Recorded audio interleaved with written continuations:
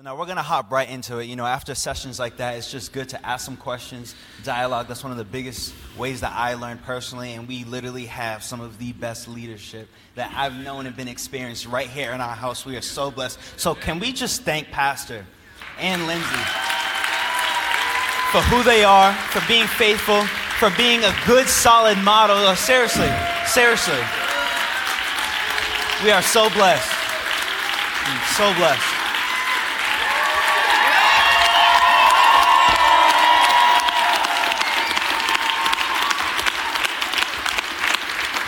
They live this. It's not just talk. They walk the walk. And so, start at the top. What do you think are some of the most overrated and underrated aspects of leadership when it comes to ministry? Man, right after lunch? Overrated and underrated? Yep. I think talent is overrated. I really do. I think talent is overrated. I think we jump to conclusions on people's talents without really testing their character. You know, I'd rather have someone with character that can work on their talent than someone who's talented but lacks the character to sustain where they are and to keep them where they need to be. And I think we live in a society where people are just quickly on the surface. You know, if I can even make an observation of the political climate, it's like we're so quick to look at a Saul, but David was in the field. And the Bible even says Saul looked the part, and David didn't. Yeah. But then God says, I'm after someone who's after my heart. So when they came to anoint the next king, David wasn't even in the room because he didn't look the part. But Samuel, who was in tune with the Spirit of God, says, is this everybody? You know, and remember what God said when they anointed Saul. He said to Samuel, he says, remember, they're not rejecting you, they rejected me. Because they rather have the looks than to have the heart. So I would think that's what I think about when I think about leadership. I think we overstimulate talent, and sometimes we're putting people in places that it's not going to sustain them because they never had the character for it, you know? So that's what I would say. And I don't know, what was the second part of that question? Now, what's underrated? What's underrated? Yep. Character. Yeah. Okay. And one of the things that you always say is, I'm concerned with finishing well. I'm concerned with going the distance. And one of the things that I feel personally can be swept under the rug is, like you said, just sitting with being bored, being content and falling in love with the mundane, the day-to-day grind. And in that, sometimes we can discredit that God wants to use me. Who I am, what's in me is brought to the table as individuals, but together. Right. And you remember we were talking about the spirit-filled life. We had that entire series. And one of the things that you said is spirit-filled individuals make a spirit-filled community. Right. And as leaders, who we are is what sets the tone for the team, for the church, for the community, and what God wants to do through us. And so why is it, and can you speak to the truth of who we are is what God uses? Does that make sense? Yeah. Well, I think let me just let them know. We meet every week for an hour. And we talk about leadership. We talk about the church. We talk about life, you know, because I care about you as an individual, not what you can do. So we always start with, how's your family? Right? How's your marriage? How's the little guy? Because he's the highlight, honestly. I say that because I hope that's the type of church we want to build. That starts at home. And so who I am at home goes with me, you know? So to me, if I can be real at home, then I can be real anywhere, right? Because the people closest to me have to be able to say amen when I'm preaching. I want my kids to say amen when I'm preaching, because I want them to know that this is real, you know what I mean? And it's the greatest joy of my life to see my kids see that it's real, you know what I mean? Because what would be the point of fooling all these people, right, and my kids are not into it, you know? So to me, it's like, let God use the real you. And the real you is what no one sees when you're not on the platform. And how much we talk about this every week. And I've been trying to do my best to drill on you to embrace the mundane, because we live in a society that loves flash. You know, we love hype, you know. We love what we can project. You know, we love social media. We love what looks good. I'd rather focus on what you don't see, because that's what's going to sustain me for the long term. You know, I started this when I was 20 years old. Now I'm 42, you know. And so my concern now is I want to finish well. You know, like I'm not 20 anymore. I'm not 25 anymore.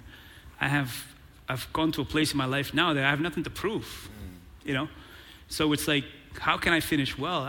I've joked about this, but I hope that God allows me to be a grandfather one day, rocking PJs, you know, and playing with my grandkids, with my integrity, with my character, you know. So to me, it's like if we can embrace who we are at home and embrace the day-to-day and not get caught up on the hype, not get caught up on flash. Anyone could build something for a couple of days. Right. You know, I will hope we can build something that our kids could run with someday. You know, so I do a lot of that. Like, if you know me personally, I mean, we spend a lot of time together. You know, I talk about that all the time. You know, like, go to Fall River and fall in love with the people, and fall in love with just the mundane meeting with people, talking with people, praying with people, and not wait till you get to preach again. You know what I mean? So again, that's something that you do. Like, I talk to the young adults about this. Like, I love that book Anonymous because of that equation, that an iceberg, you only see 10% of it, but the other 90 is what you don't see. Yeah. And so to me, a life, the hidden life of what you do behind the scenes, it's what gives you that 10% of the platform. Because what people see me doing here is only 10%. You know, it's the 90% that allows me to do what I do. And we always say that it's your privacy with the Lord that gives you the power to do what you do publicly. You know? So I think just building your inner life and building your relationship with Him, because sooner or later, something's going to give in your public life if you don't have a solid private life. So I think that's what God uses, the real you. And then He takes your personality, He takes your quirkiness, He takes your weirdness, and He says, I can use that, right. As opposed to trying to mimic something or somebody else, you know? And for a lot of us, you know, being probably new believers, or we haven't been in church that long, it can be hard sometimes to understand that Jesus wants all of me, all of my life. It's easy to put things into compartments in different categories. And sometimes, especially being in leadership or in a crew or running a team, it's easy to have faith for my ministry and what Jesus wants to do on Sunday morning, but then we go to work on Monday and then we go back home and it's just like, oh snap, Jesus, you want to work here too? Right. And there could be a disconnect there, you know? Yeah. So can you speak to that, where it's just like, don't have more, it's like, and we were actually talking about this past week, where it's just like, we can be fighting battles for government and politics and all that stuff, but it's just like, hey, what about your home?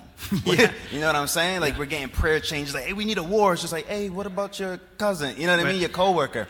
And so it's just like, how can we bridge the gap between, it's just like, yes, we want to be people of faith, especially in ministry, but our ministry is our life. Can you speak to that? Well, first of all, there's no word for spiritual in the Bible. The Hebrew, they don't have a word for spiritual. Like, if you go to an Orthodox Jew and you say, how is your personal relationship with the Lord? They'd be like, what are you talking about? For them, everything is spiritual, right? We're in America, because we're in the West, we love to have compartments and departments and personalize things. But in the East, everything is community-based. So that means, like, God is a community, right? Father, Son, and Holy Spirit. And when God says, let us make man in our image and likeness, He was saying, like, let them be like us, always thinking about the greater good, always thinking about everybody else. And so it's like we have to just learn to eliminate those things that God never put a department there, you know? So if I can do that, like I said, if I can be who I am at home, why can't I be at work? Right. And why can't I be one at the gym, you know?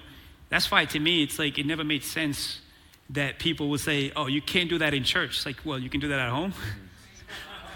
You know what I mean? Like, it makes no sense to me, because to me, church is where I am. You know, the Bible says I am the carrier of the Holy Spirit, and I'm the temple of the Holy Spirit. You know, so to me, 3 a.m. or 3 p.m., it's the same person. And that's what the word integrity means, is to be whole, is to be one.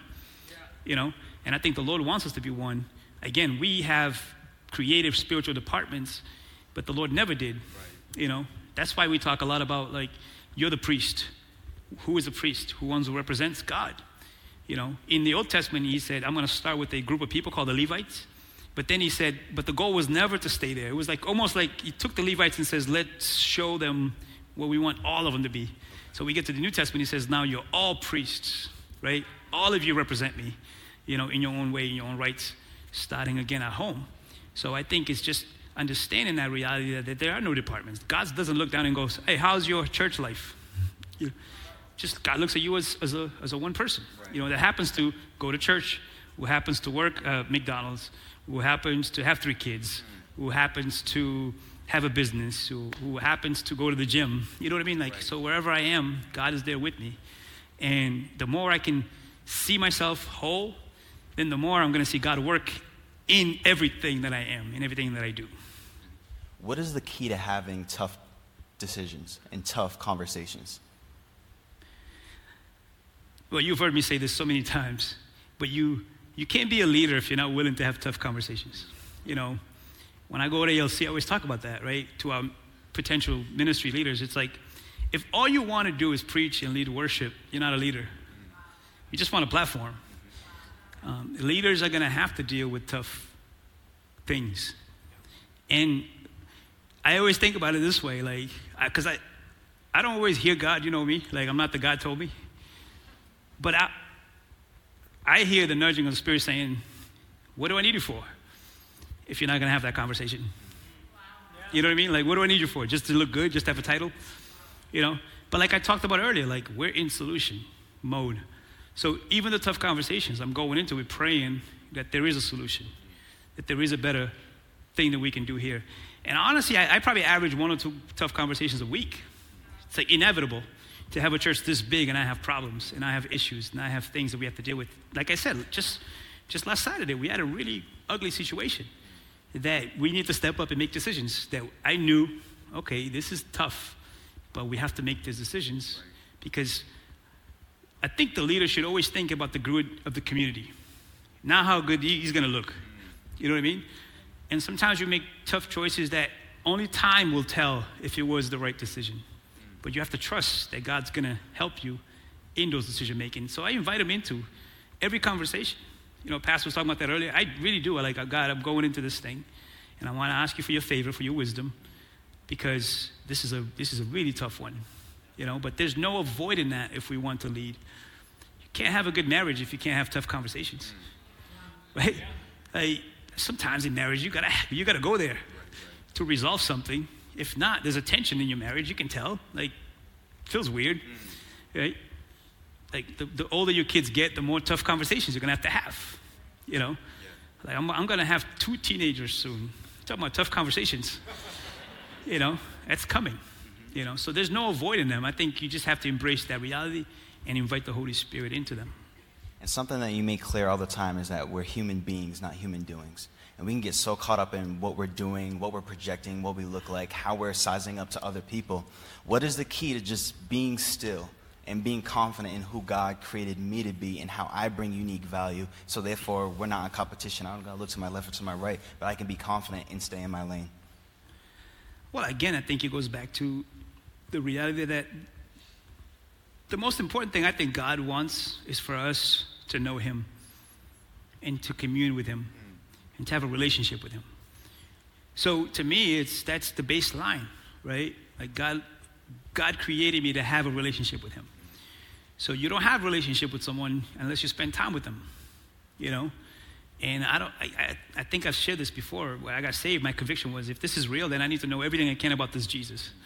So I think it's cultivating that every single day, you know, and being with him every single day and sit down and saying, this is a sacred time. I think even that has to be scheduled. Yeah. You know what I mean? Sometimes I tell people, like, they're like, can we meet at a certain time? I look at my thing, I'm like, I don't tell people this, but it's like, that's my one-on-one time with God. I'm not going to violate that. So it's like protecting the fact that I need to spend time with Jesus if I'm going to be effective. I believe I cannot be effective if I'm not spending time with Jesus, you know? And I have this fear of God. I want to talk about the fear of the Lord probably next week because I've been sensing this. Like, the fear of the Lord is the beginning of wisdom. So, like, how can I preach if I don't have that? You know, like, this is serious. Like, that's why I don't take lightly saying things like God told me. Because it's like, yeah, that's a serious, I better be sure that this is God. Right. Because the fear of the Lord is the beginning of wisdom. Like, I have to answer to him, So I take that very serious. Like, just that daily sacred time with the Lord, to me, affects how I am a father, how I am a husband, a friend, a pastor, a human being. So he's cultivating that intimacy, sitting with the Lord and letting him speak to us. Because prayer is two-way, right? It's not just saying what you want to say, but learning to sit and try to listen to the voice of the Lord through the word, or just sitting and being still. Absolutely.